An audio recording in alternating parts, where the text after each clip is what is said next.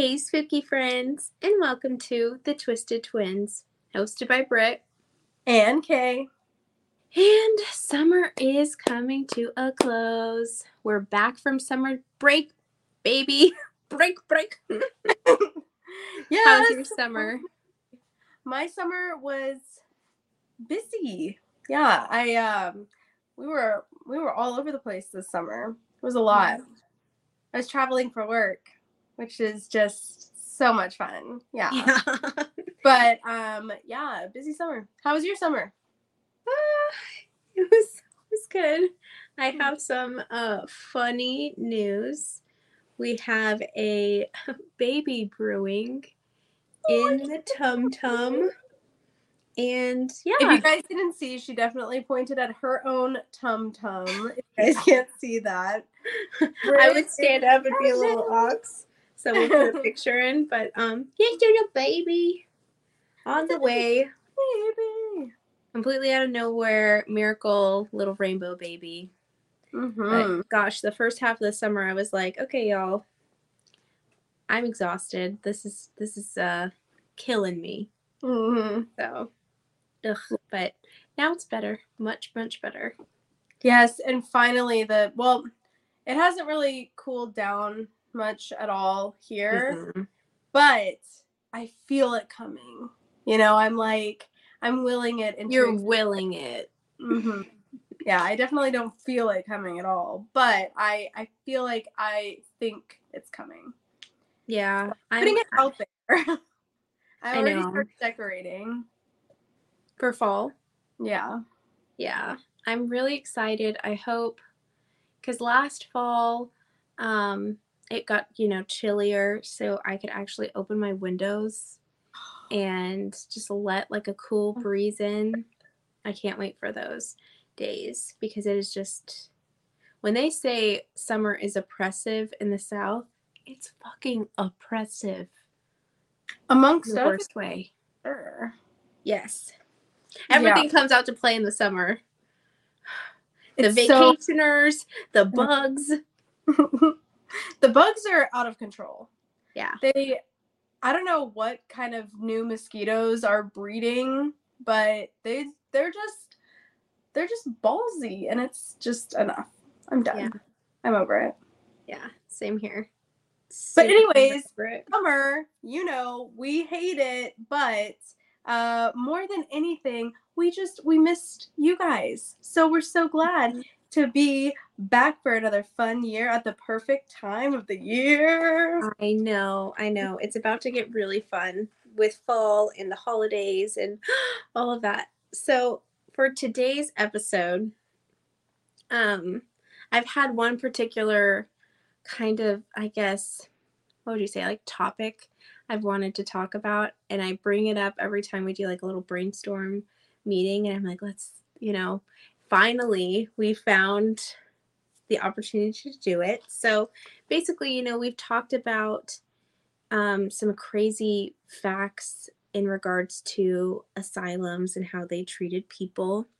Conspiracy theories that were not actually conspiracy. Yes, that they actually held water and were factual.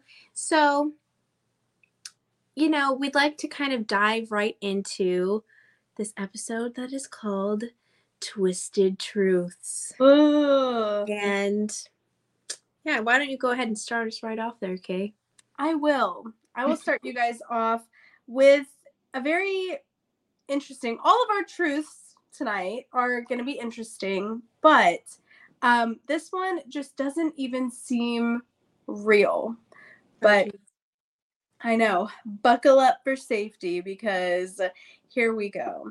This twisted truth is that up until the early, I would say more like mid 1980s, it was believed that babies could not feel pain. Oh, I've heard this. Yeah.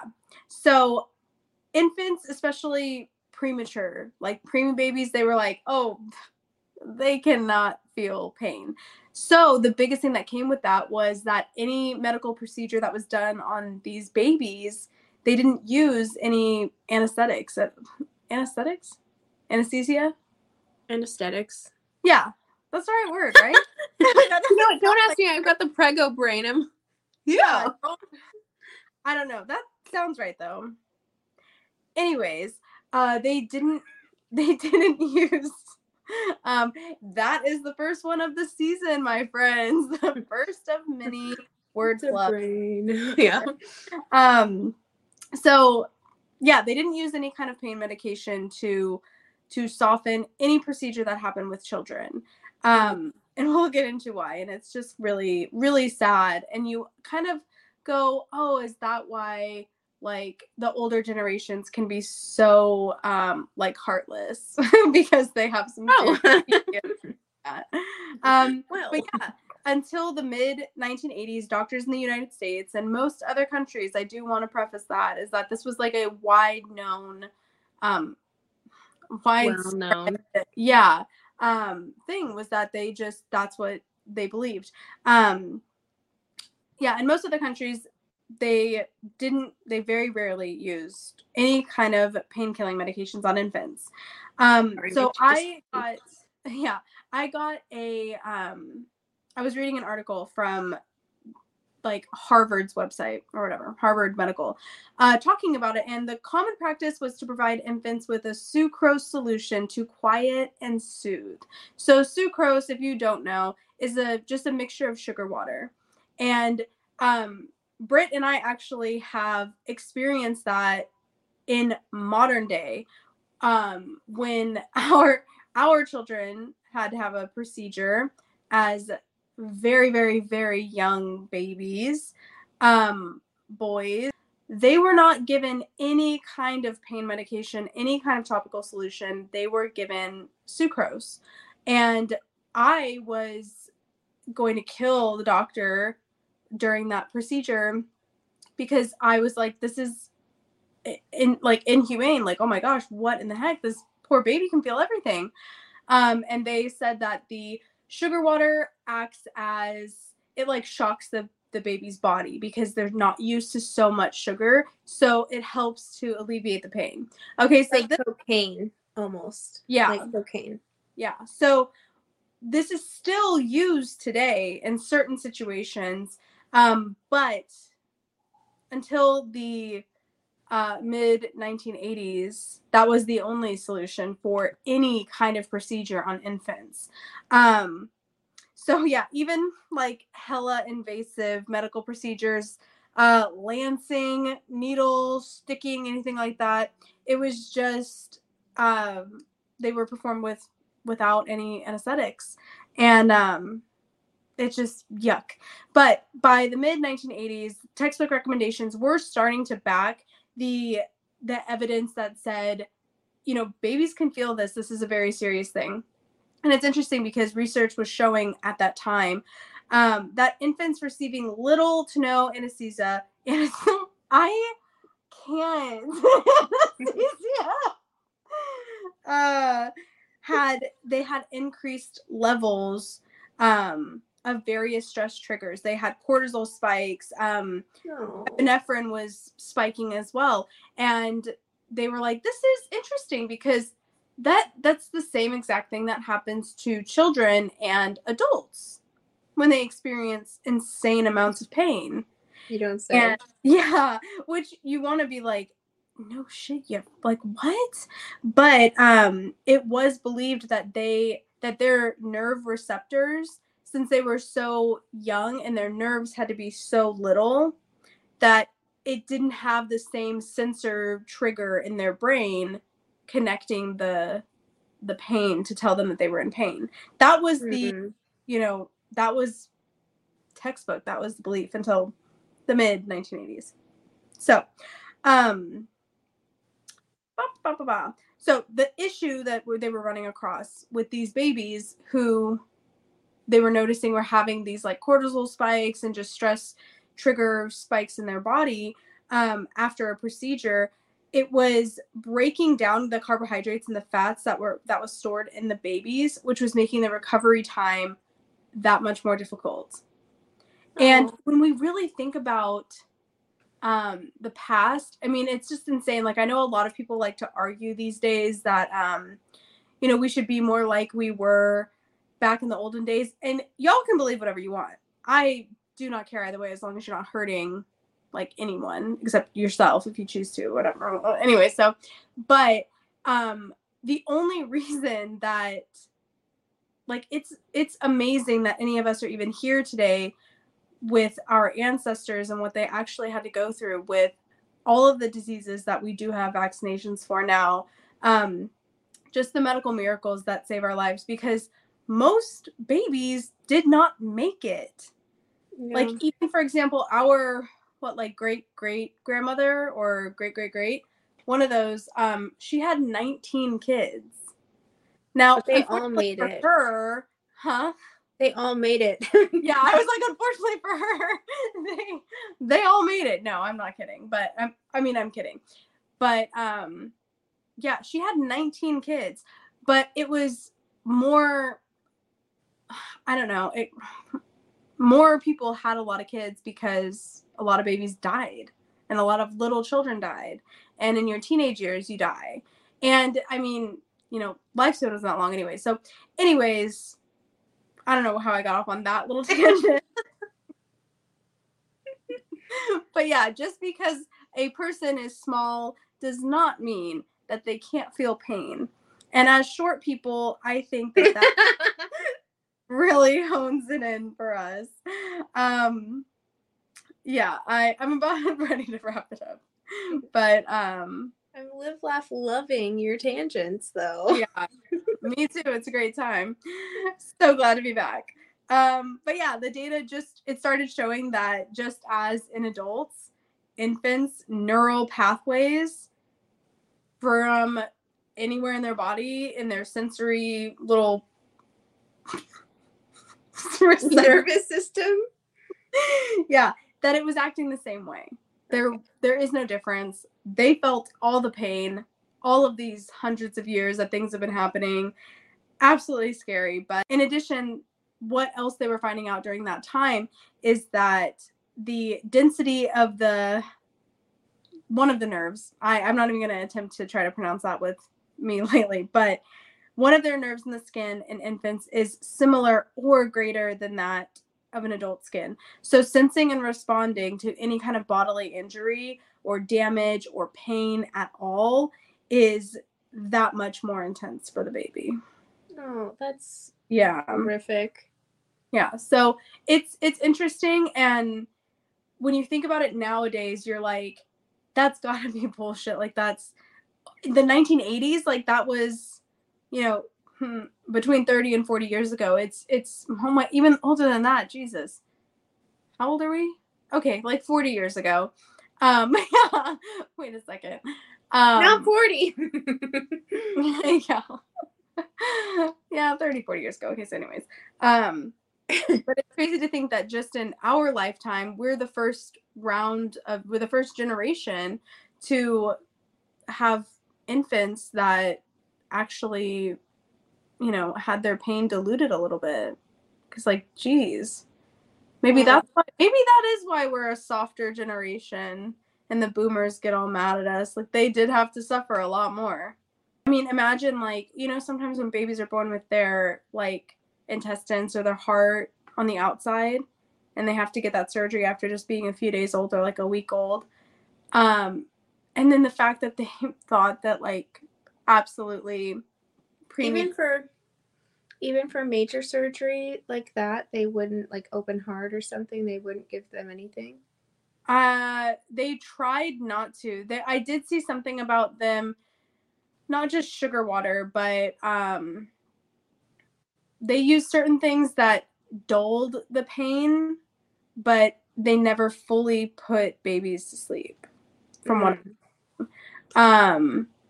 yeah, so it was like, it would be equivalent to like a topical solution.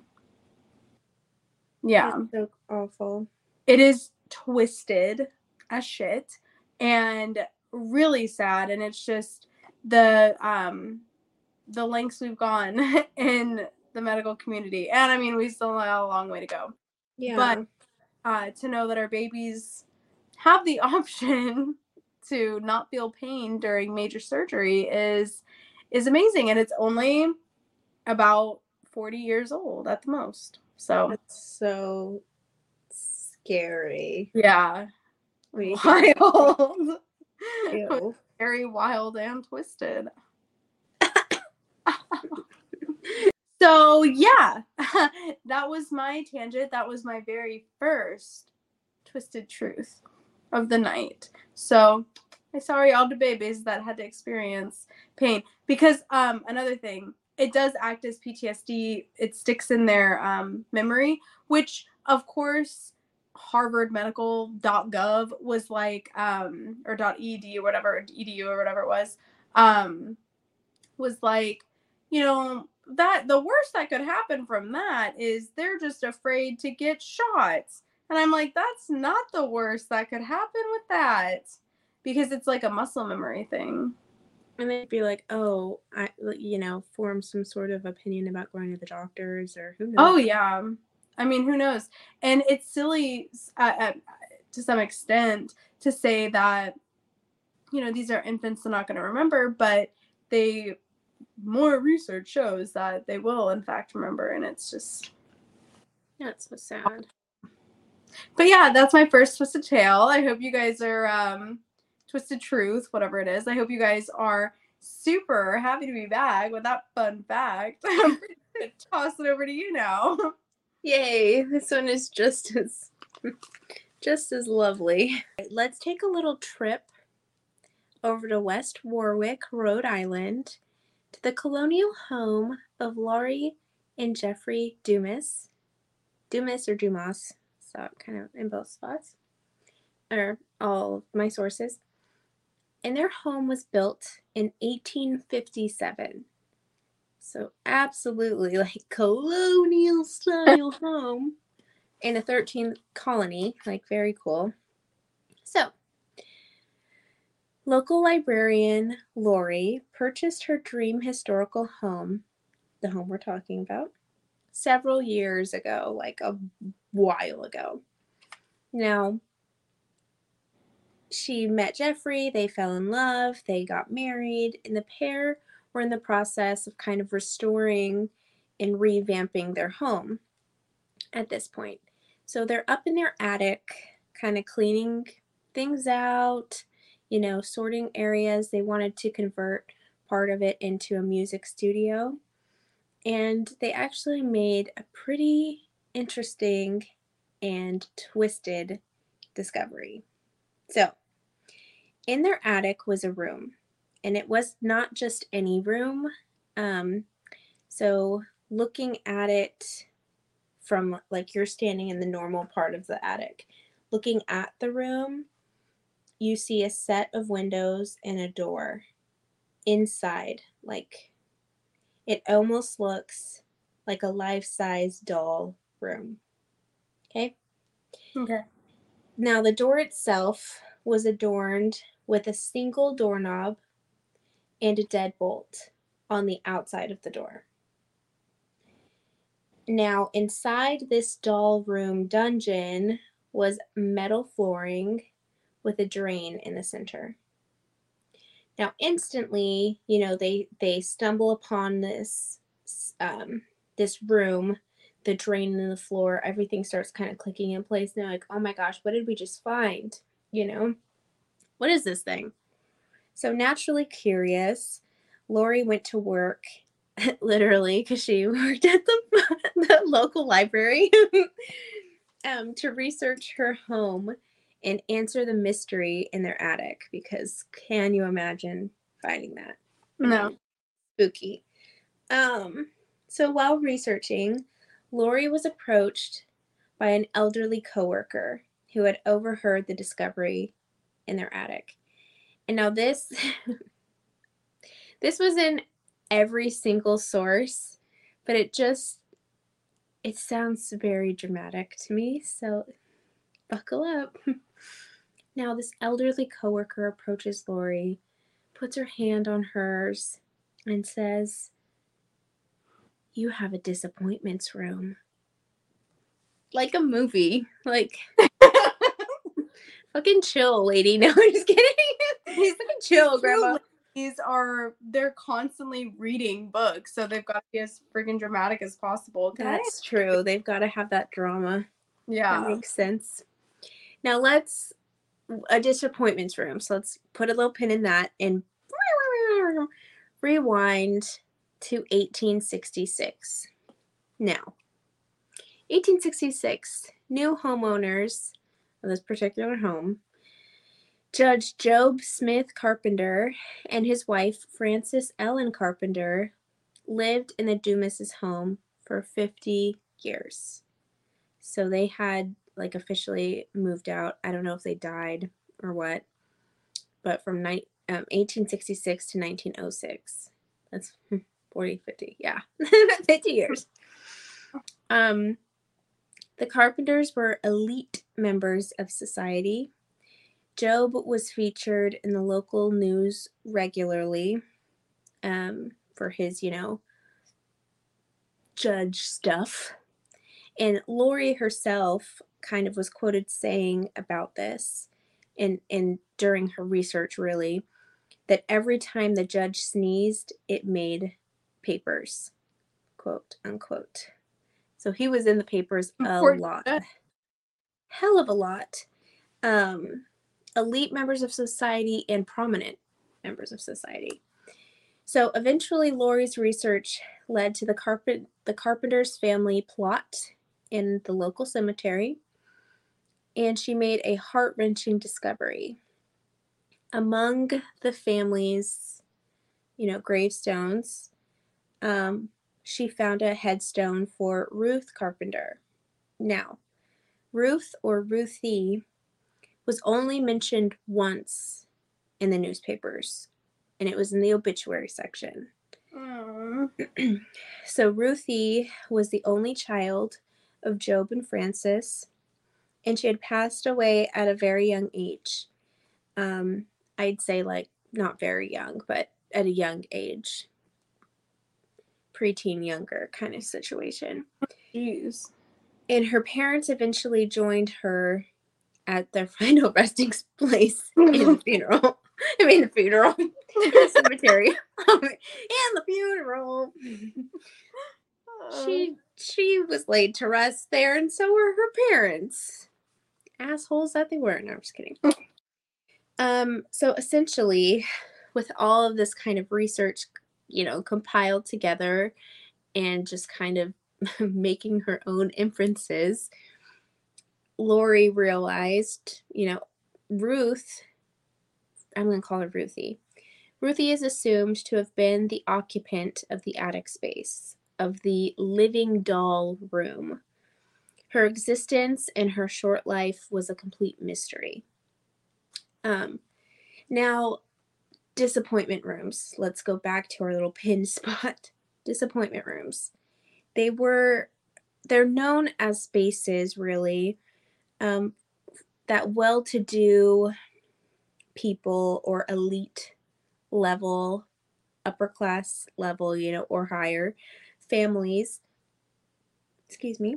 would lock and contain mentally or physically disabled family members, starting as children, so at a very young age. I do want to mention that this term, the disappointment room, it wasn't like in the 1800s. People were like, hey, contractor, I need to add a disappointments room. It wasn't like the term then. So it's, kind of, I just want to mention that it's more of a modern turn of phrase. It's not like the OG phrase that they used. It probably was not something as dramatic as that one. But anyway. So really, since this discovery and explanation, all of the research and all that jazz, the Dumas couple have done a few pretty remarkable things. They founded a nonprofit and named it Ruthie's Room. And it's an organization that fundraises and provides sensory items to Special Olympic Summer Games participants and West Warwick Public Schools Special Ed Department. And these items are things like, weighted blankets, sensory swings, fidget toys, like all sorts of things like that special needs kids can benefit from, which I just thought that was beautiful. Uh, um, Now this one, kind of, it's sweet, but it also kind of, you tell me what you think. So, having, again, after all of this was discovered, they actually went ahead and completely redecorated Ruthie's room, added toys, kind of, furnished it, in as really as a memorial and dedication to Ruthie. But that kind of, I they just, didn't have kids. not that I saw in my research, but I feel like that is just from our experience. I think it's really sweet, but I also think it's kind of creepy. like attachment, like you're having Yeah, an attachment. she you're inviting her and Yes. whoever else to fill that space. Oh, for sure. And there was one source, because I'll get to it, but one source where they were talking about how her spirit is definitely there. Da da da. I don't know. I just, maybe it's superstition or whatever, but it's not something that I personally would do. But at Mhm. the same time, I think, I you know, think the, also, I don't know how I would handle finding one of those in my house and figuring out what it was. I don't know how I would really handle that, because I that's I don't fun. I don't And I don't know. I don't want to, you know. yeah. So I'm not going to say either here nor there if I think it's 100% creepy as fuck that they did that. But what I will say is it's a choice, it's a way to react. On a spiritual level, I don't recommend it. I think that Like, not in a I house you live in every single day. yeah. Like if you had turned the house into a museum, that makes sense.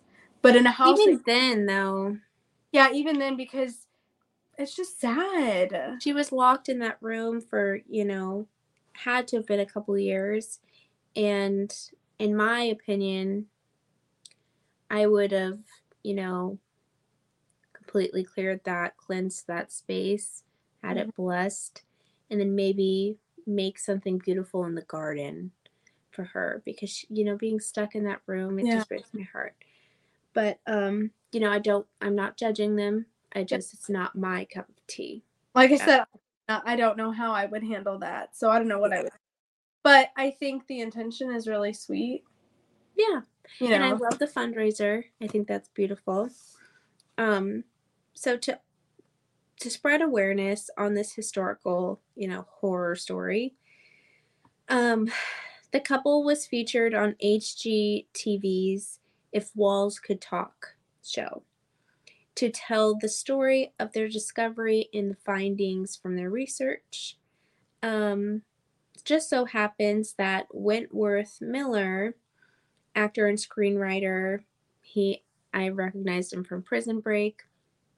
Um, actually reached out to the couple. He was watching an episode of it and was like, "Hey, this is very interesting. I've never heard of this before." So he reached out to the couple and adapted their story and sold. I gotta condense this. So sorry, it's like a run-on sentence. No. He reached out to them. They connected.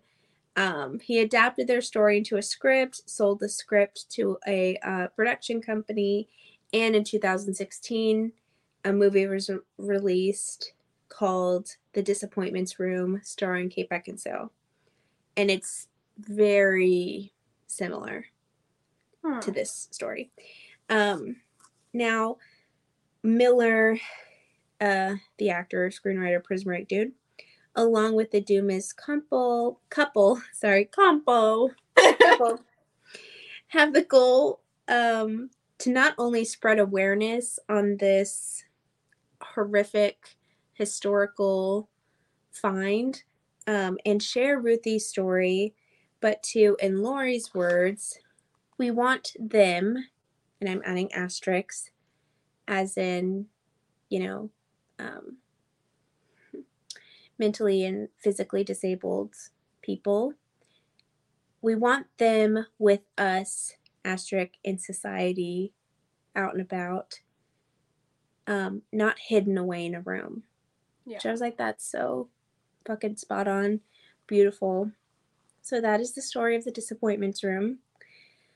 Um, I do have a couple culture references I will. that what? Something that I find interesting is, as fucked up as it is, I I at least think it's nice that they kept them in the house.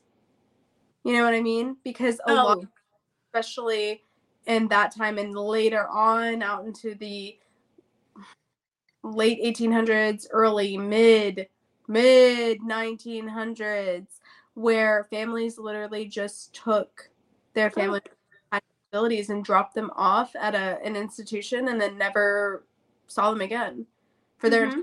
just left them there to rot, to be abused in so many ways, any way you can possibly imagine. So at least them having her in the house with them, you know, when they were, I mean, it's still so fucked up. It really is. But I know. we don't The know what. drain in the floor, like, Yeah. Yeah. and I mean, maybe she was so disabled that that was There was no completely other. necessary. And like, I don't know. And then she only lived so long, but we don't know why. There's such little information that you kind of have to just fill in the pieces with Yeah. information, which can be so scary. But And he was a prominent figure, and back then that was not something that was either praised or just, publicly accepted, which is gross, yeah, but again, yeah, I don't know how I feel about that. I mean, I do know how I feel. It's fucking disgusting. But I do like that at least the people that had them kept their family with them and Yeah. didn't drop them off. But maybe this was before institutions where you could drop them off, huh? Not for, I mean, 1866. They lived there until 1906. She was probably, I could not find anywhere. I was searching high and low like crazy for her headstone. Mm-hmm. Couldn't find her date of birth or death. All it said was Ruthie was their child and she died at a young age, which was really frustrating. And it's That like, is well, interesting. And the I fact that, want to have some, facts behind my story, but yeah, and for him to be in the paper so much, I mean, I get it. It was a different time.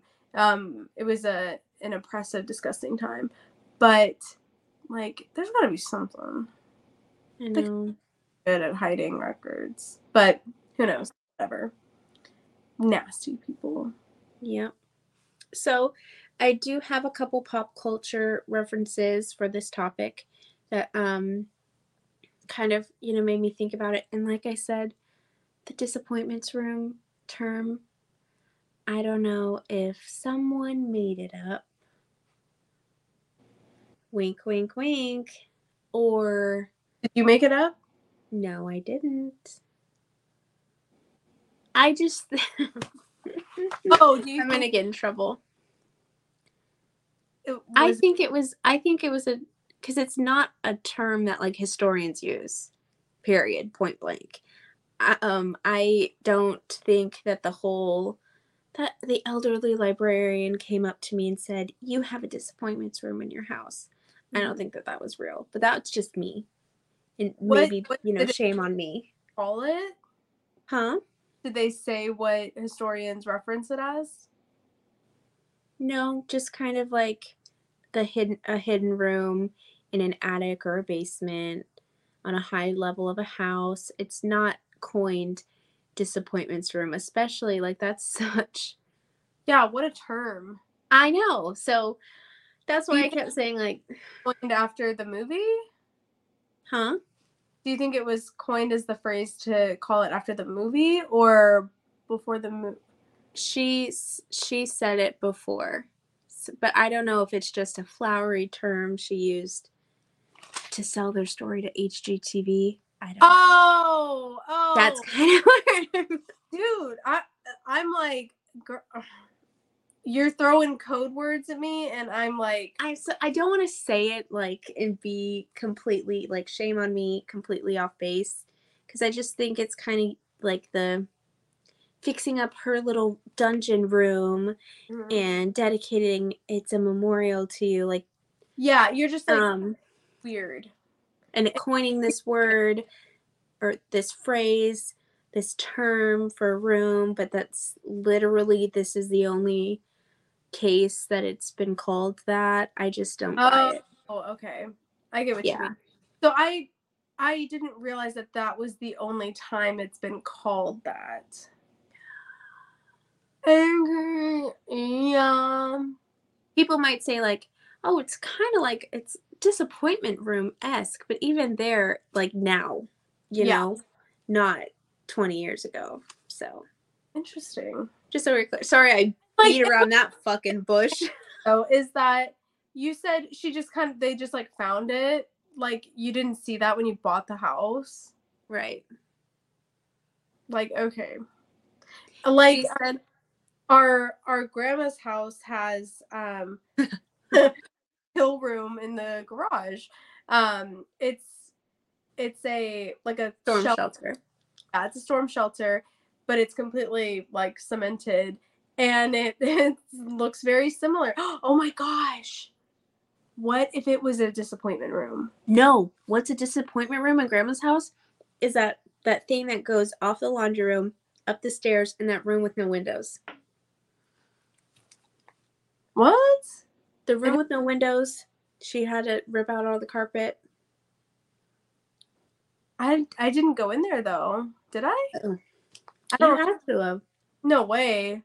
No way. Once I saw that basement, like literally, you walked. Okay, here we go. Sorry, Grandma. Um, you're in her garage, and you. It's like a storm shelter. That's what it is. But Okay. it's a When you big get like there, if there was not a big and people in like Oklahoma are gonna fucking I know. roll their ass, roll their eyes at us. But why does that have to be so creepy? It looks I like know. I've seen a storm shelter that wasn't. So scary. Ew. Yeah. So haunting. Yes.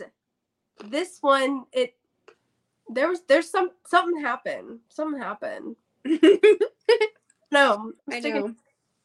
But I know. wild. Ugh. Ugh. But I don't want to be so shitty as to say that, but a lot of it is kind of like I said that they don't have like for sure set in stone Ruthie was a disabled child. Right. HGTV in a movie deal Yeah. like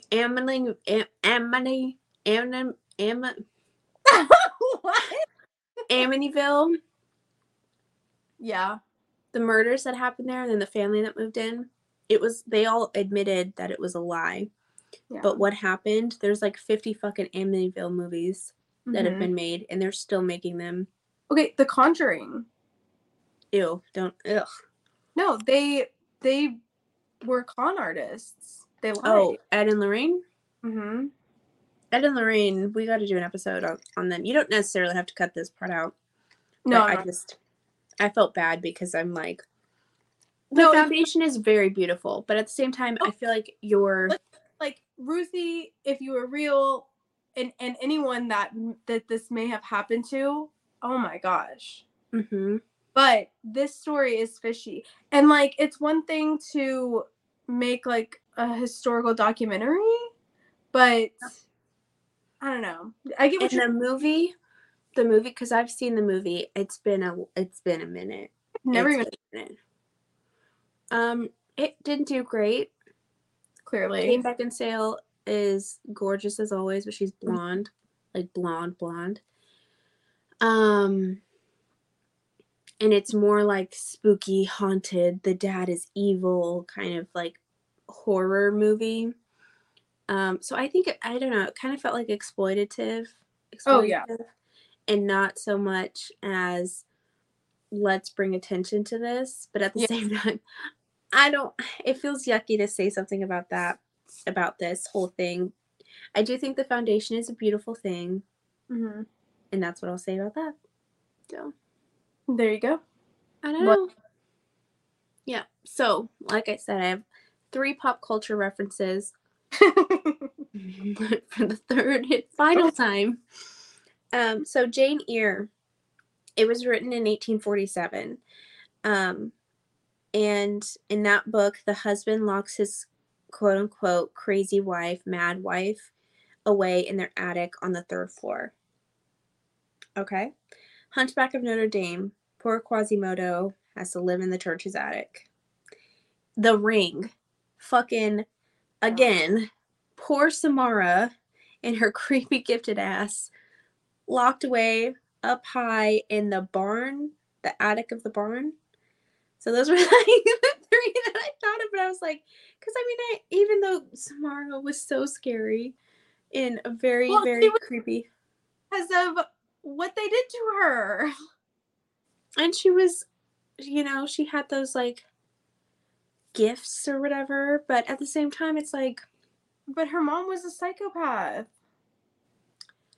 um, it's been a minute. She was like, Because she had the powers, that's why her mom locked her up there and then like hated her and then killed her in the well and then threw her body in the well. yeah, yeah, yeah, That's why. Poor Samara indeed. yeah. Yeah. But poor Quasimodo. I always think, like, God bless. And those are not the only references at all. Like, I saw in a couple places, and I completely forgot about this myself. Um, in Harry Potter, Dumbledore, his sister Yeah. was locked away somewhere in Harry their Potter home. himself. Harry, Harry himself, for real. Um, and I'm sure that you could think of all sort of like disappointment room-esque sort of situations, but Right. I also don't want to coin it as that because I Because we're kind of, sure. I don't know about this chick. huh?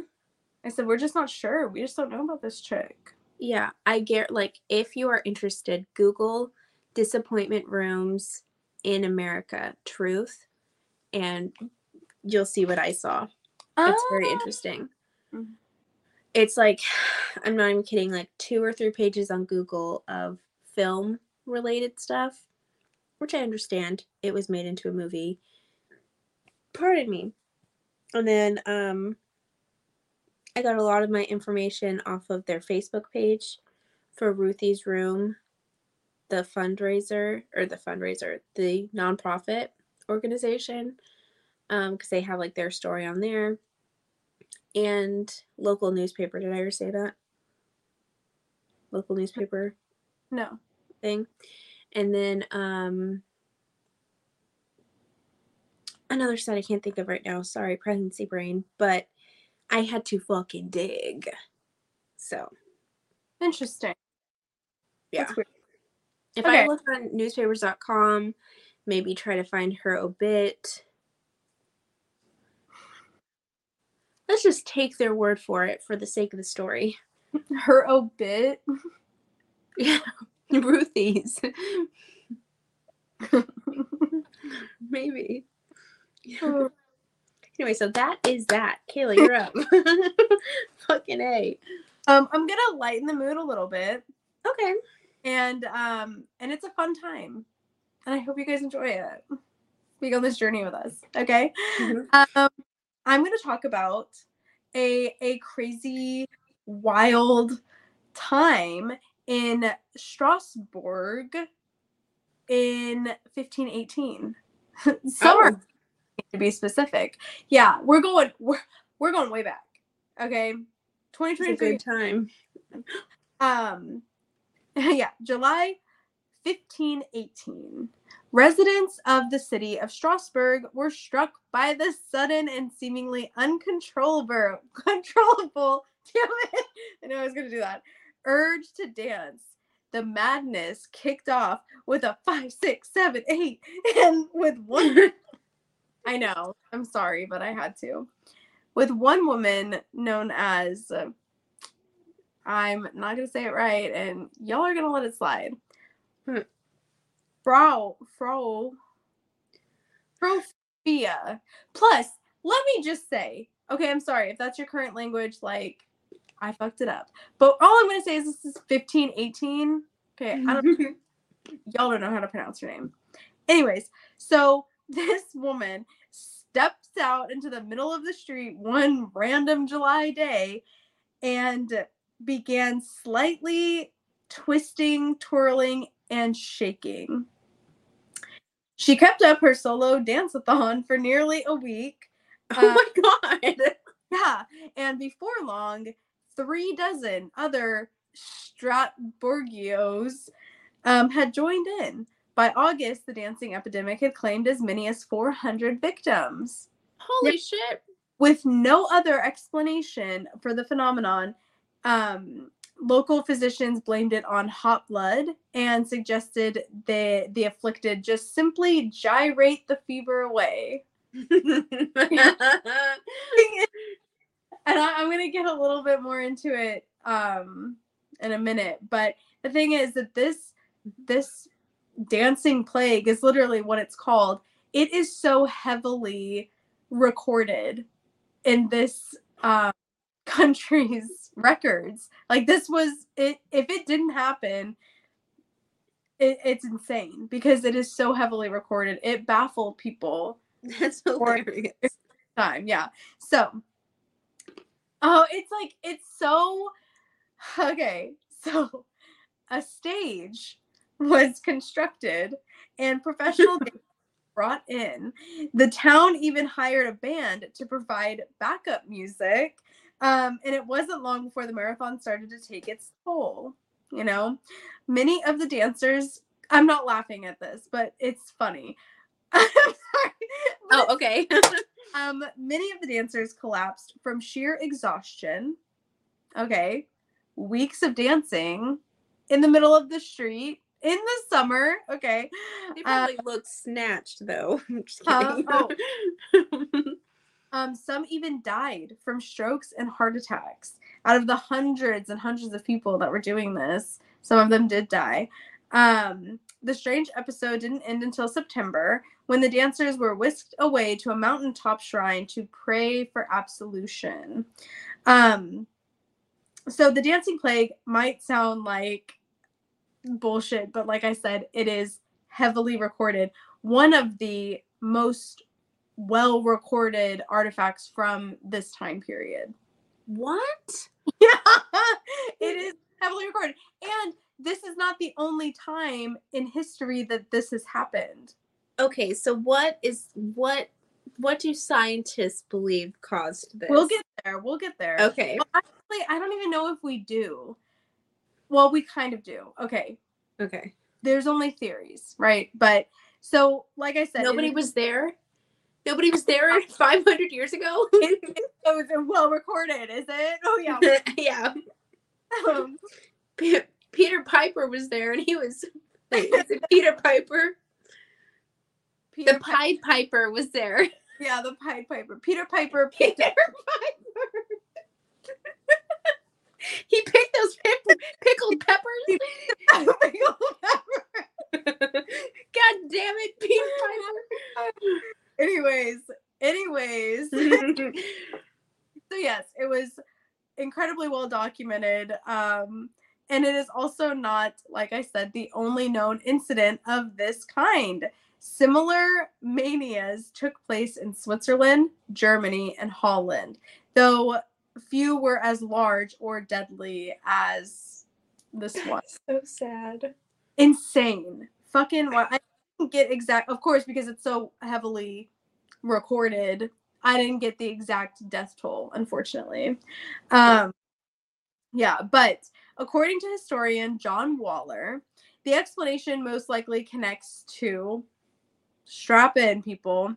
Saint Vitus. Okay? So, Saint Vitus is a Catholic saint who has the power to curse people with a dancing plague. What? Yes. So, there's two possible theories on why this happened in every single place that it happened in.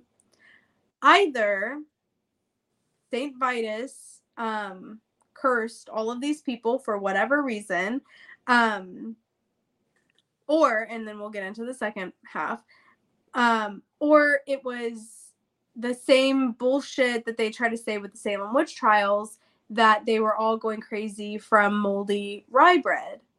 Why weren't they dancing there then? Exactly. That's literally, that was my literal, like, stop sign. Okay, so if it's the same thing, I didn't see any of the Salem witch people gyrating in the middle of the streets uncontrollably at the time. I would just like to say that. I mean, I didn't see anything because I wasn't there.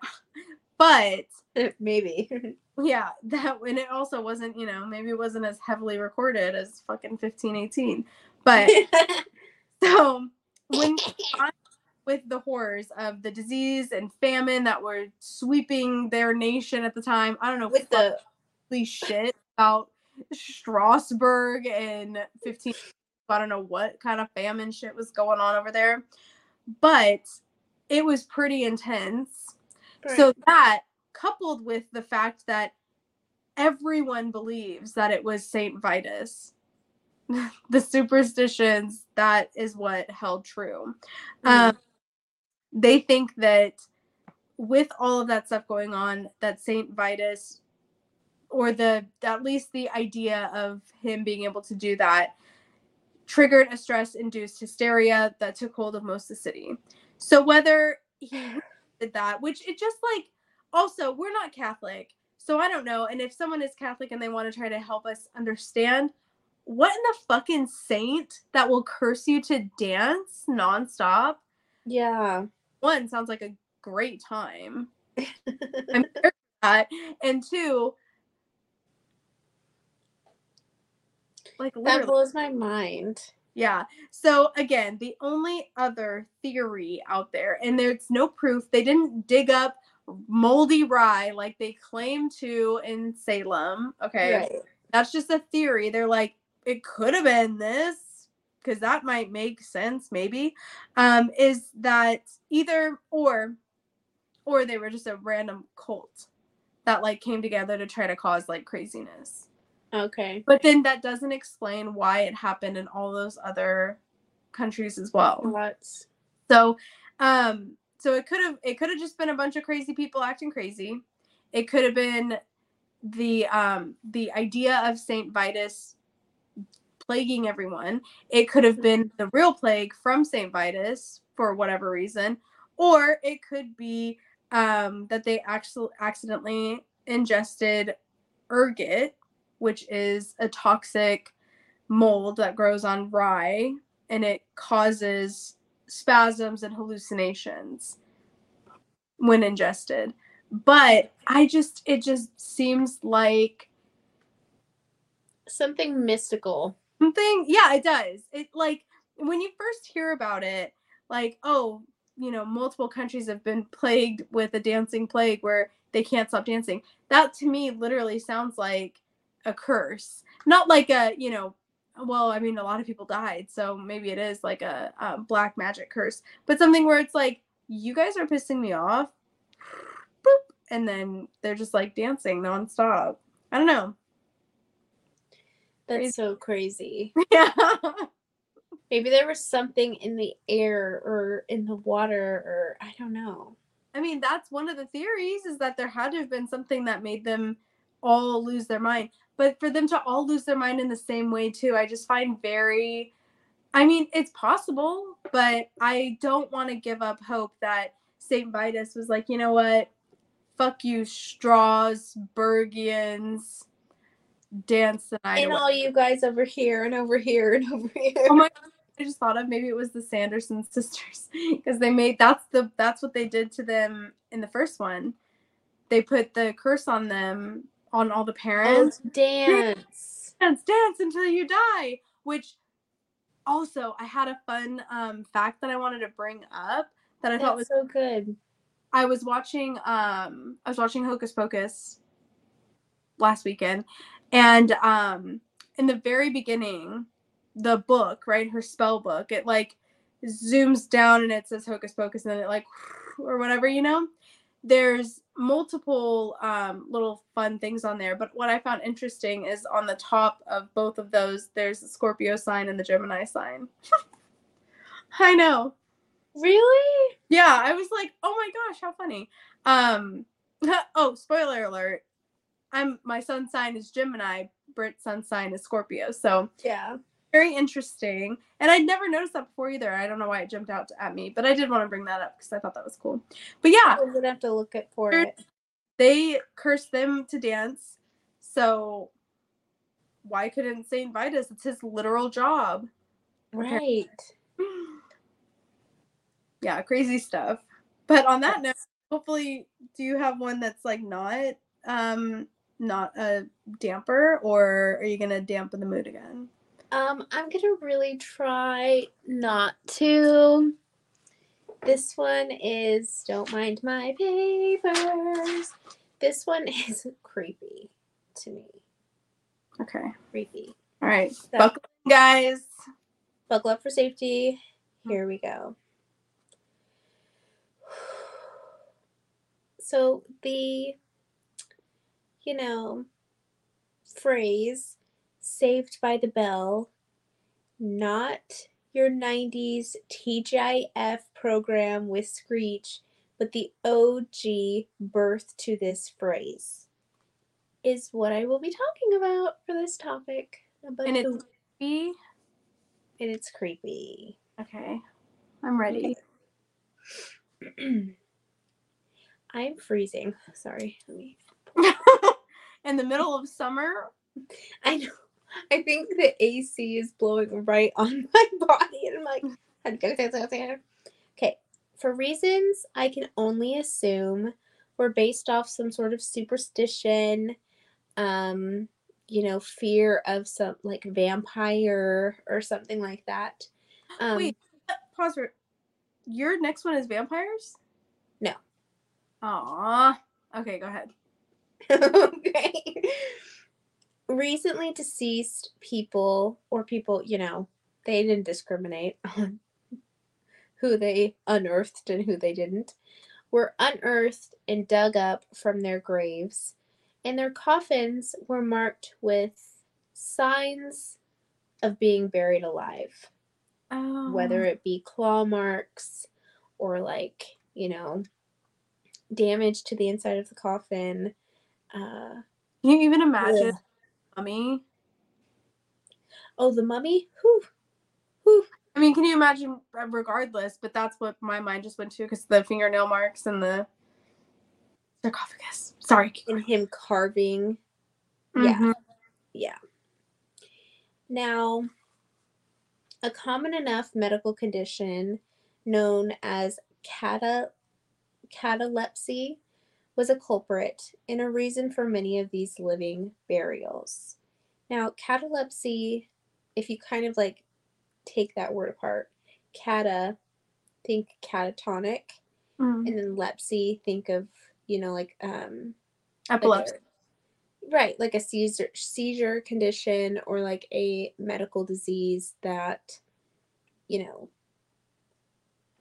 can have prolonged effects, I guess I would say.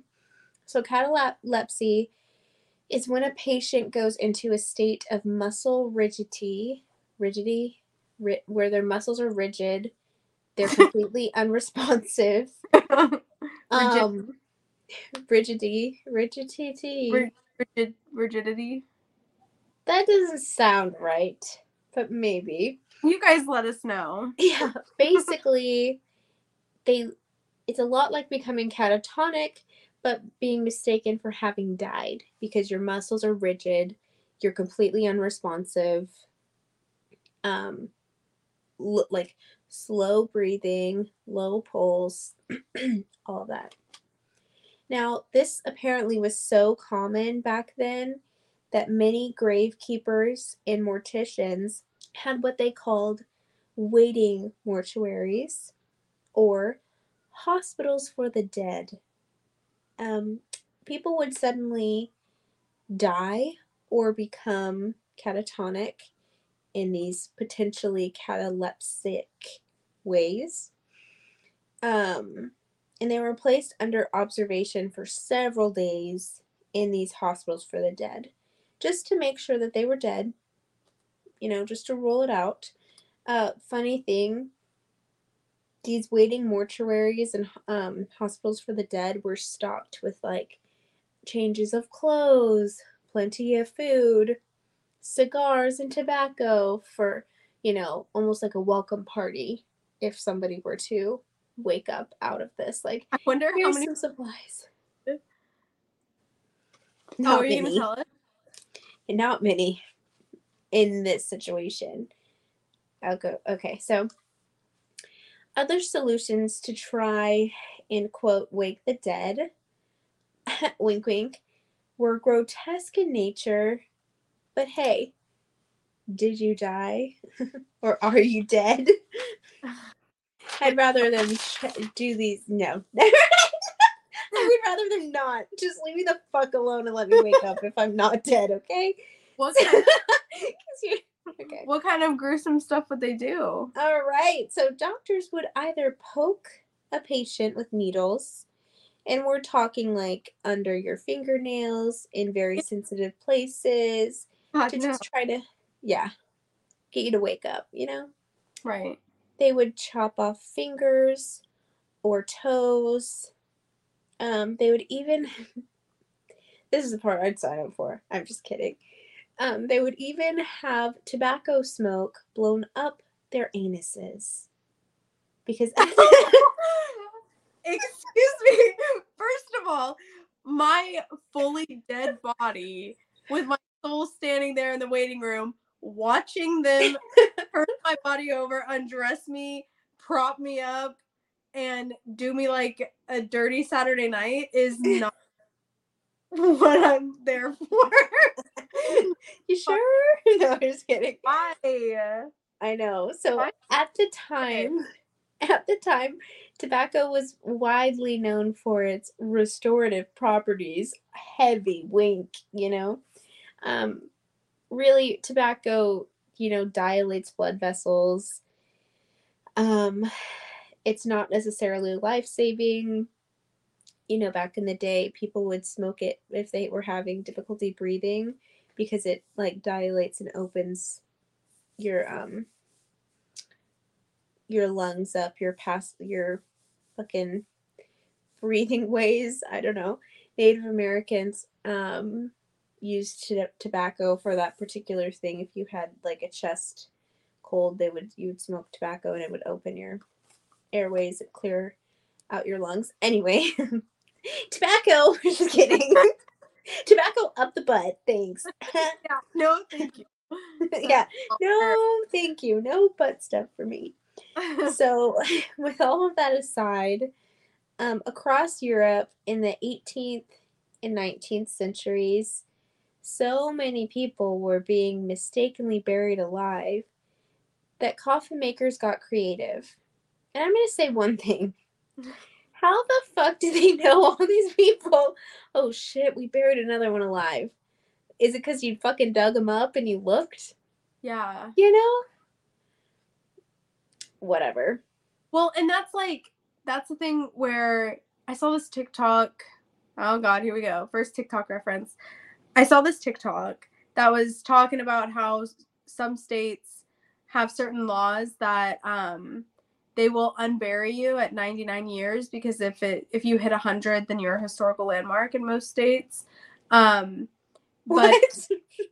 yeah, well, that's not just you, but like houses too. Like I think California is a good example that if your house is over 100 years old in California, they can't tear it down because then it's a historical landmark.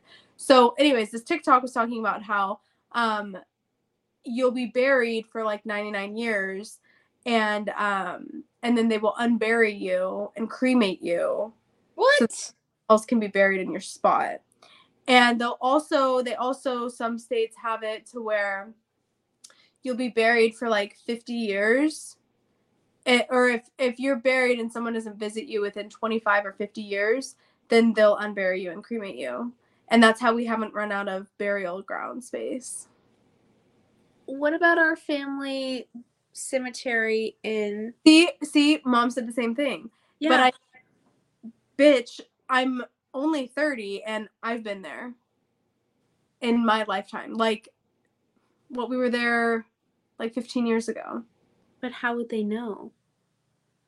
Because like flowers, They'll never know. it's not like we just go there and like every time, not, I'm not saying everyone. I don't know a lot of people that are buried, but uh most people when they visit grave sites, they will like either bring something or they'll clean up the site.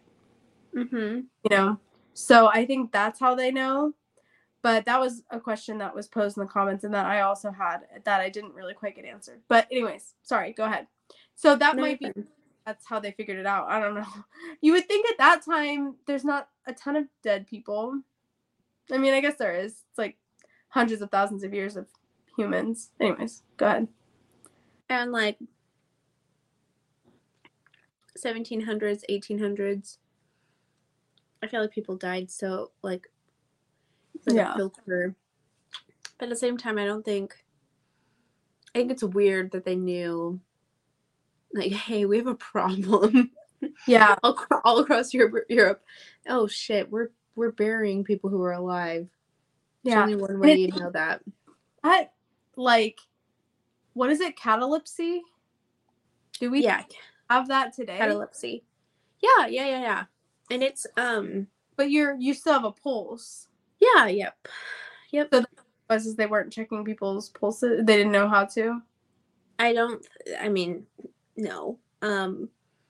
Their pulse would slow down. Their breathing would greatly slow down, and nowadays it's definitely something where, like, if you know the certain, but I don't know. I mean, like, who's really checking? I don't know.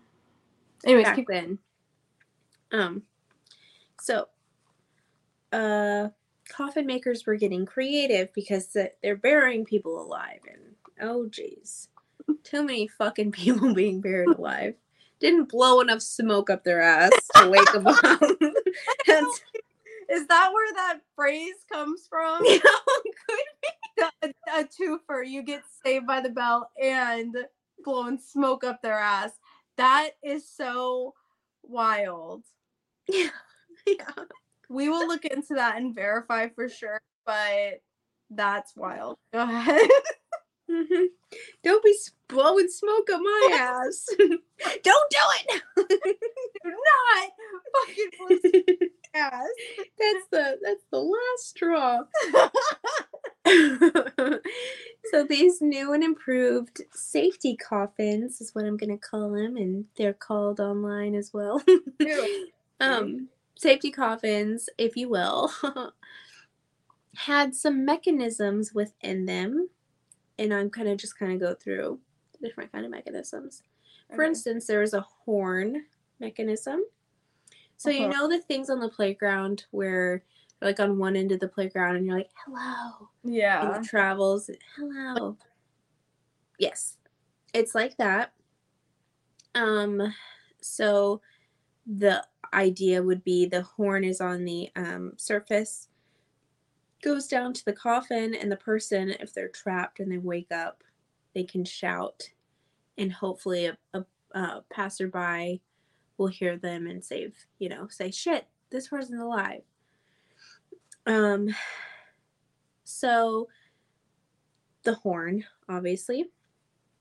Um, this is fucking foul.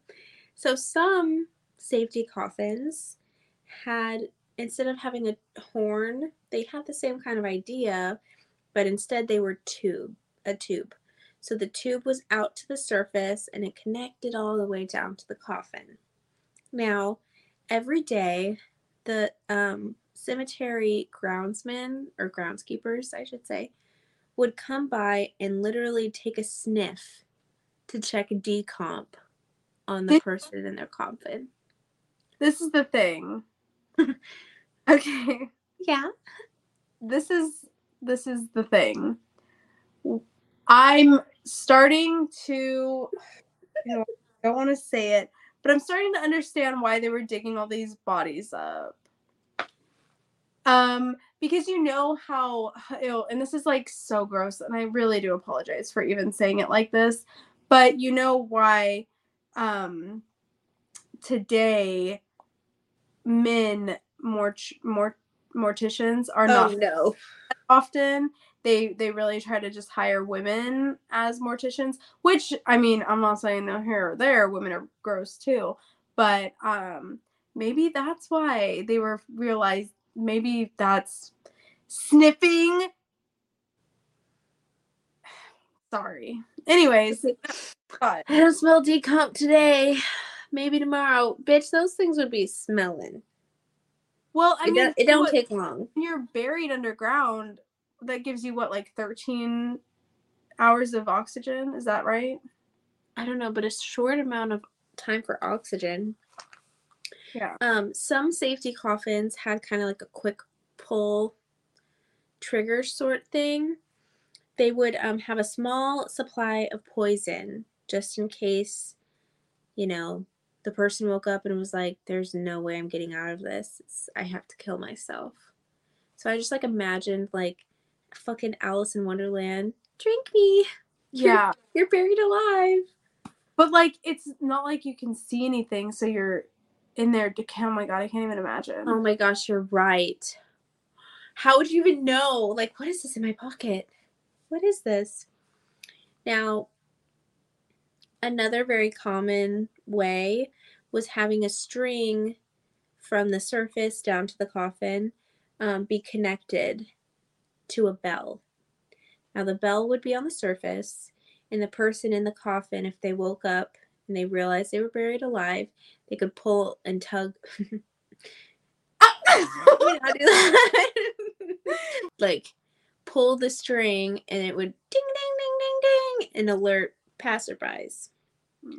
So, saved by the bell, if you Right. will. They have, I think, and if you've seen the movie and I'm wrong, you can tell me because it's in my brain that I'm right. What's new? Their autopsy of Jane Doe, I think that's what it's called. Emil Hirsch and the dad from Big Fish. Can't remember his name. Great actor. They are like a father and son team who work at a mortuary. They're coroners, basically.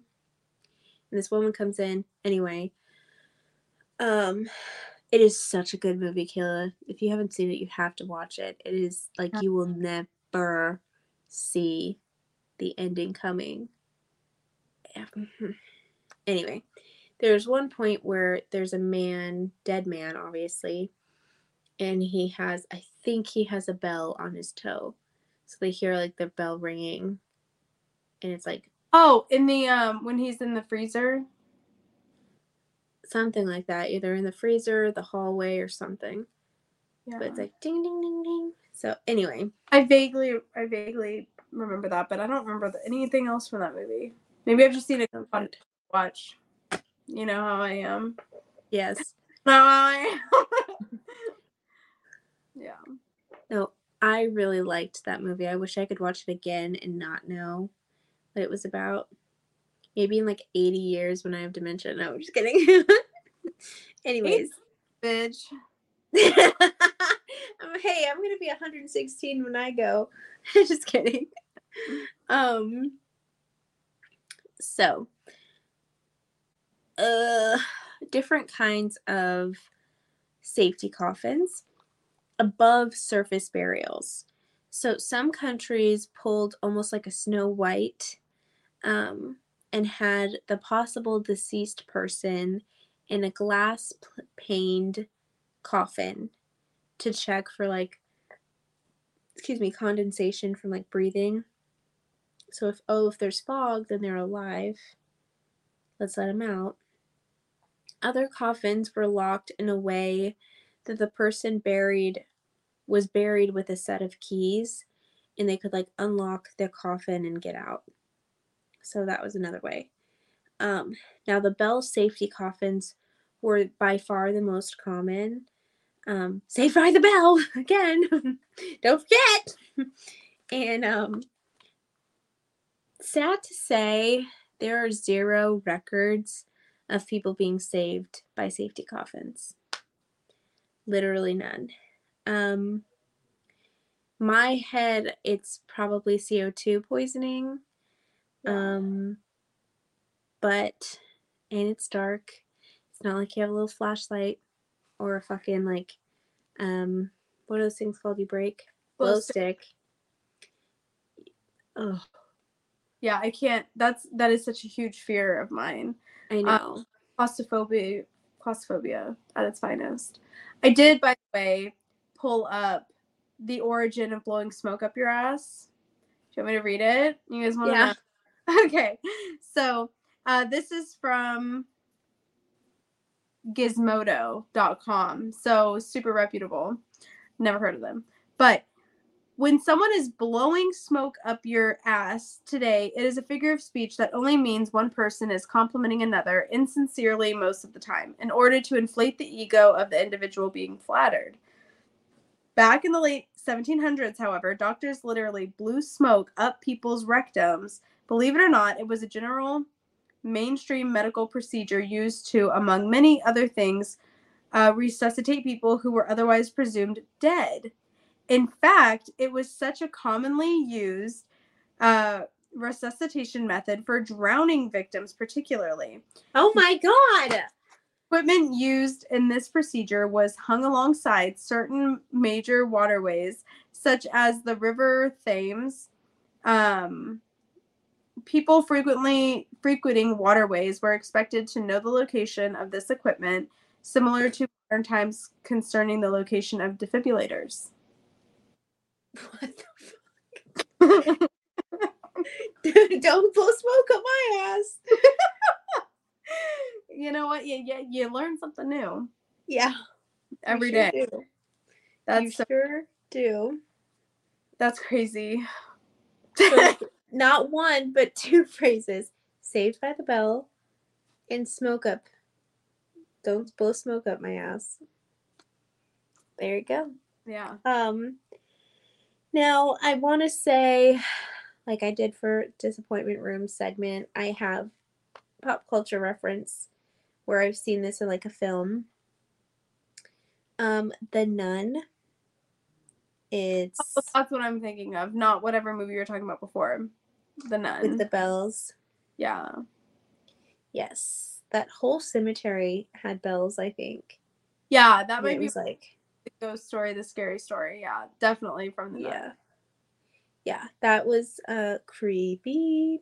That cemetery had bells, and the bells would go on and on and on for fucking ever. And I'm pretty sure about this one, but like I said, if I'm wrong, let me know. Dracula. It's a series, a mini series on Netflix. If you haven't seen it, you really should. It is such a good one. I'm pretty sure in like the first episode, it features a cemetery in Transylvania with bells on the gravestones. But I might be I might be blowing smoke up your ass. I might be doing that actually.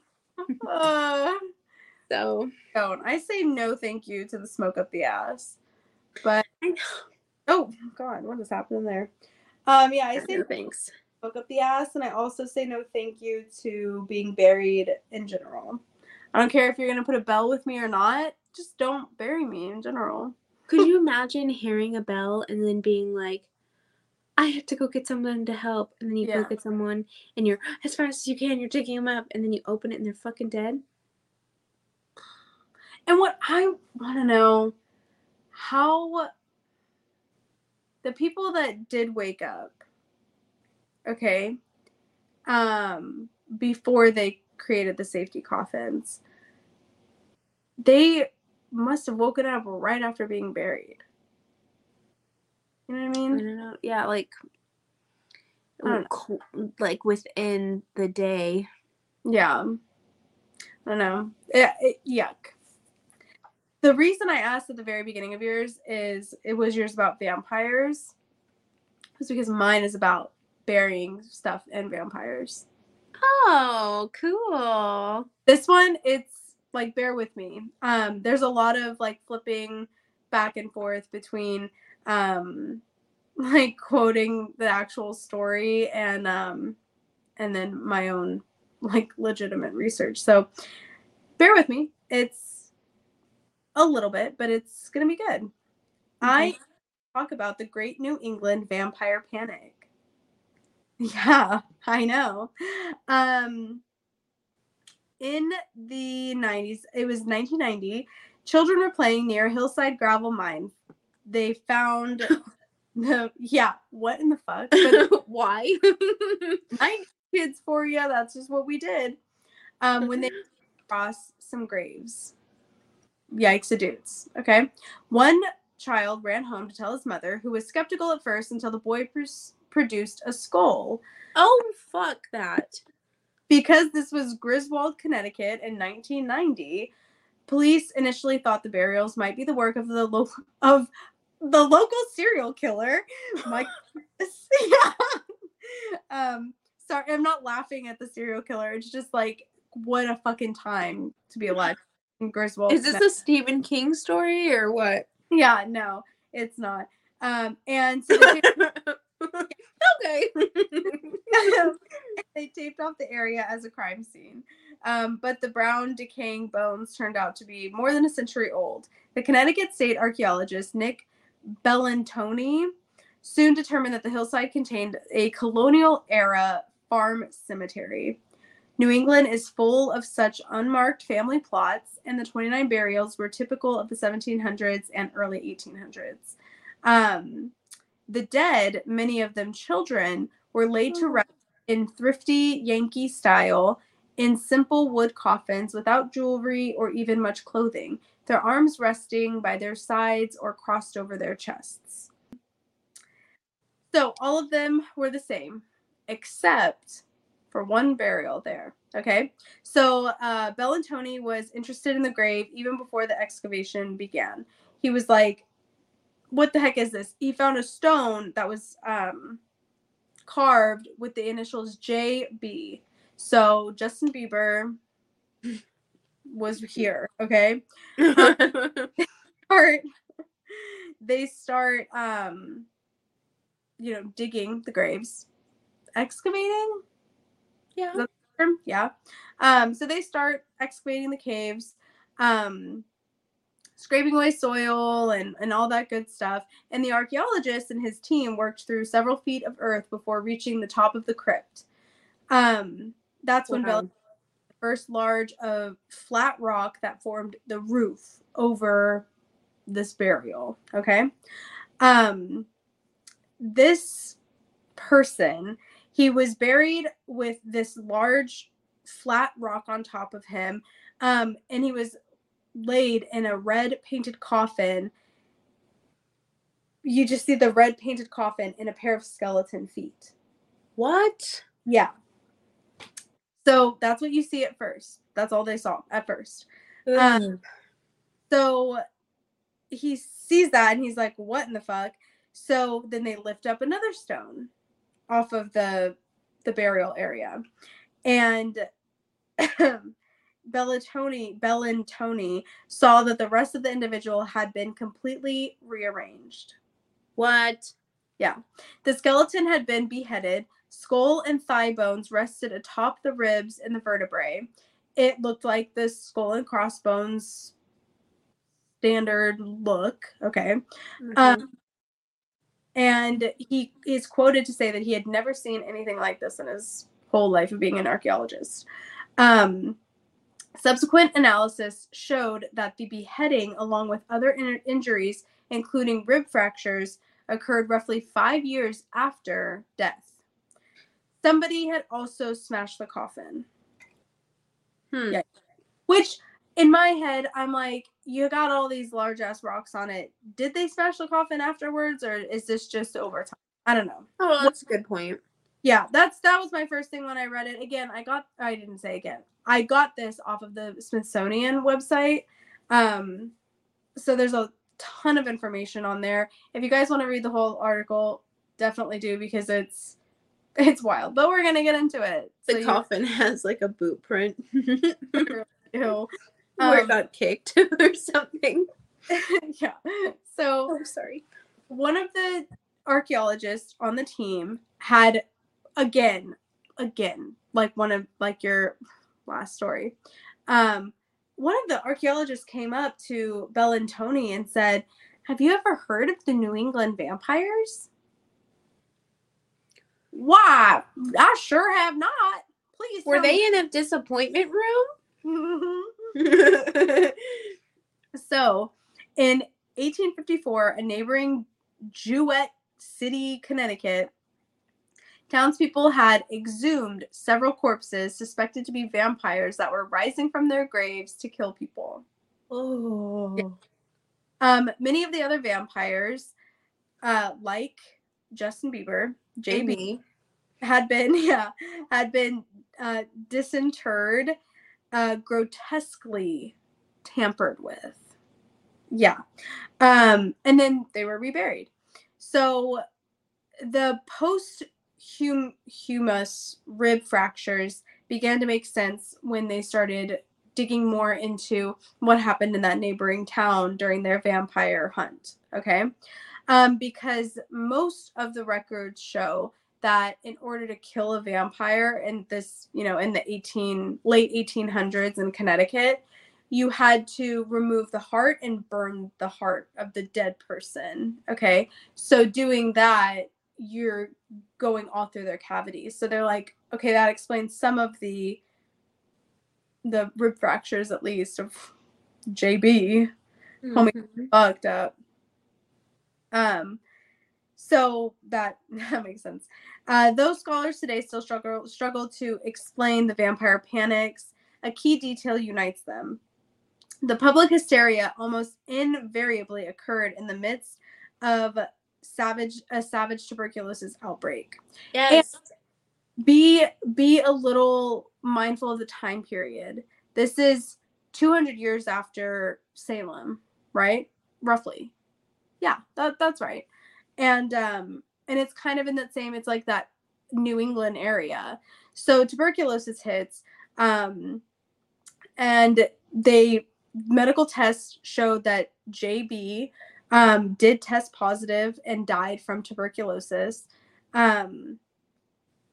or a lung disease that was very similar to it. But a rural family, oh, I hate that word. Even though in your standard country family that subsequently fell ill with tuberculosis, the survivors of the family, if there were any, would have immediately pointed the finger and said that it was vampires were coming in and preying on their soon to be dead family members. So that was kind of like the standard, which is very interesting. Yeah. So then they started unburying the bodies to make sure that they don't come back, and just completely dismembering them and rearranging them, ripping their hearts out, burning them, and then reburying them. The particulars of the vampires that were dug up, though, vary widely. In many cases, only family and neighbors participated. Okay, this was a very low-key, backcountry, New England, weird-ass shit, okay?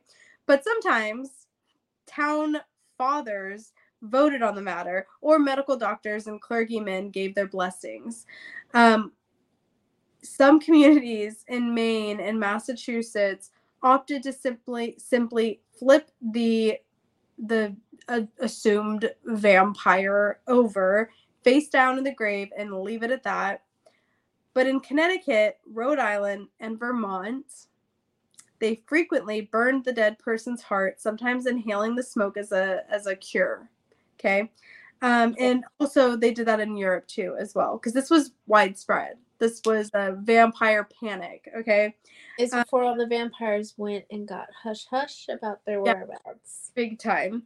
So, so some in Europe beheaded the suspected vampire, while others just bound their feet with thorns.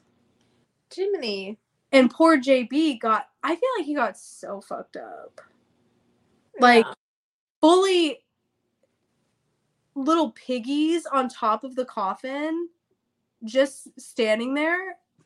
Gross. It's just too much.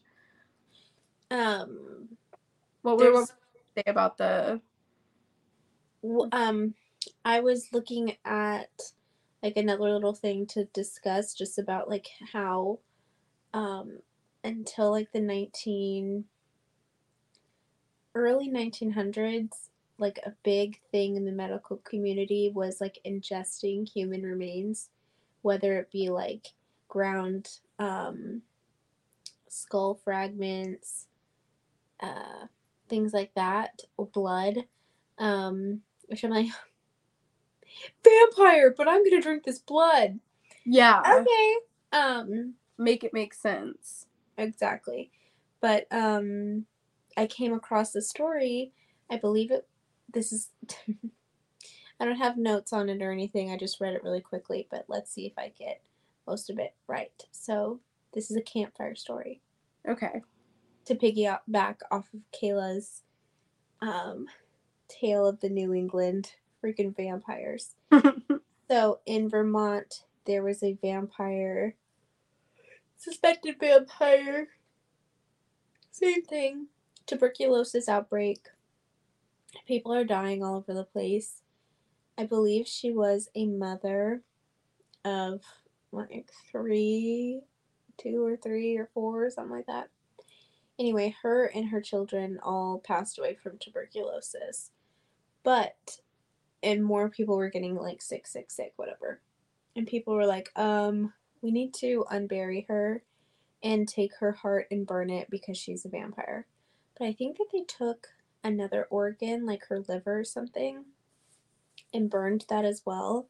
And then the person who was sick still, the ashes of her heart and liver, I'm gonna say, they made them like ingest it as Yeah. like medicine, quote unquote. That person died still, of course, from tuberculosis. But they saved him from a vampire, saved their whole community. It's just crazy when you look at human nature and repeatedly, instead of just trying to find um the legitimate reason behind something, they just always go to the most like violent, grotesque, dramatic. Let's unbury the dead. Okay, because we wouldn't be able to see if the ground had shifted from them coming up out of the coffin in the cemetery. Right. But let's unbury them. And another thing, why are we unburying so much? Like, it's just weird to me. When I first learned about what some real life horror stories that bad morticians partake in, um, the first time I ever heard about that, I was so, I mean, like, that, like, haunted me forever. I was like, ew, that it's just, like, disgusting. Yeah. And I just want to know why the fuck we're unburying all of these bodies all the time. I know. I did see this thing, um, another thing about like unburying uh, human remains, but I didn't want to, you know, tell the story and almost, make a mockery of it because it is still a celebrated tradition in Madagascar specifically, where they un like every few years. Oh, yeah, no, it's an annual thing every year. Oh, you scared me. Oh, sorry. No, about that. It's every year on, like, on the dead person's birthday or the anniversary of their death. One of They the unbury them and and dance with their dead body because they, in hopes of like helping them decompose, because the sooner they're decomposed, the sooner they get into the afterlife. But it's a practice that I don't remember when it started, but they still do it today. And I was like, I don't want to bash somebody else's culture at all, but at the same time, I'm like, oh goodness. Yeah, couldn't be me. But it's cool that it's you, you know? Yeah, absolutely. Ever.